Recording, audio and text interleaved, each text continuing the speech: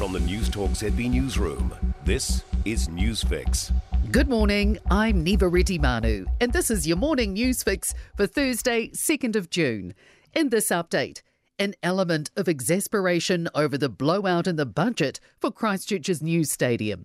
The 30,000-seat stadium is now projected to cost up to $683 million, following confirmation the budget had increased by $150 million. The opening date has also been pushed back again to April 2026. Promoters Association President Brent Eccles says people just want it built now so they can start hosting events. I don't think the world is waiting with bated breath for Christchurch to do it, but when you do it, then you'll come online, you need something to consider. We can't consider coming until it's done. Argy-bargy over who's to blame for the burgeoning social housing waiting list. There's now more than 27,000 applicants standing by for accommodation, almost 5 times more than when Labour came into power in 2017.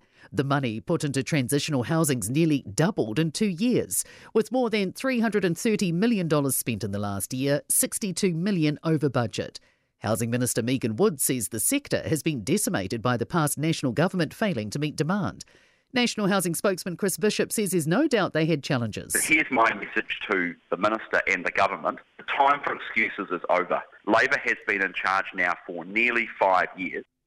The Teaching Council's defending a doubling of teachers' registration fees. It's announced the cost for a 3-year practising certificate will rise from $220.80 to $464.37 from July 11.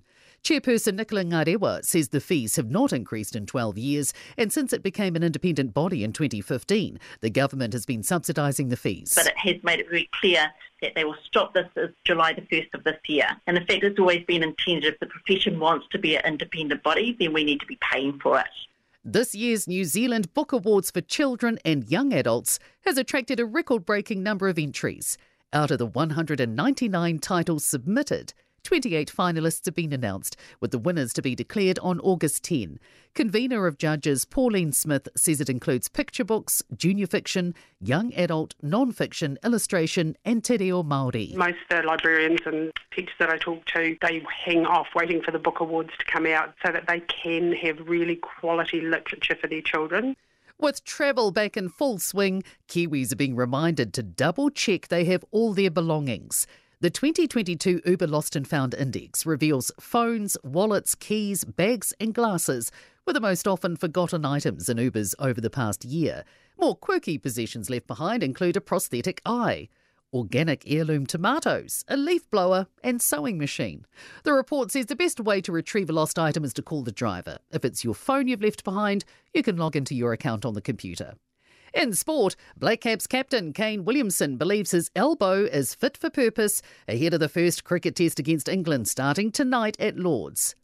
Women's world number 1, Iga Swiatek, has made light work of American Jessica Pegula to book her spot in the French Tennis Open semi-finals.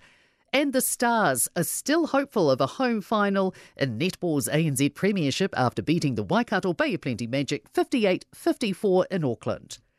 I'm Niva Retimanu. That's your latest news fix. We'll be back with the next update at midday from the Newstalk ZB Newsroom. For more news, listen to Newstalk ZB live on iHeartRadio.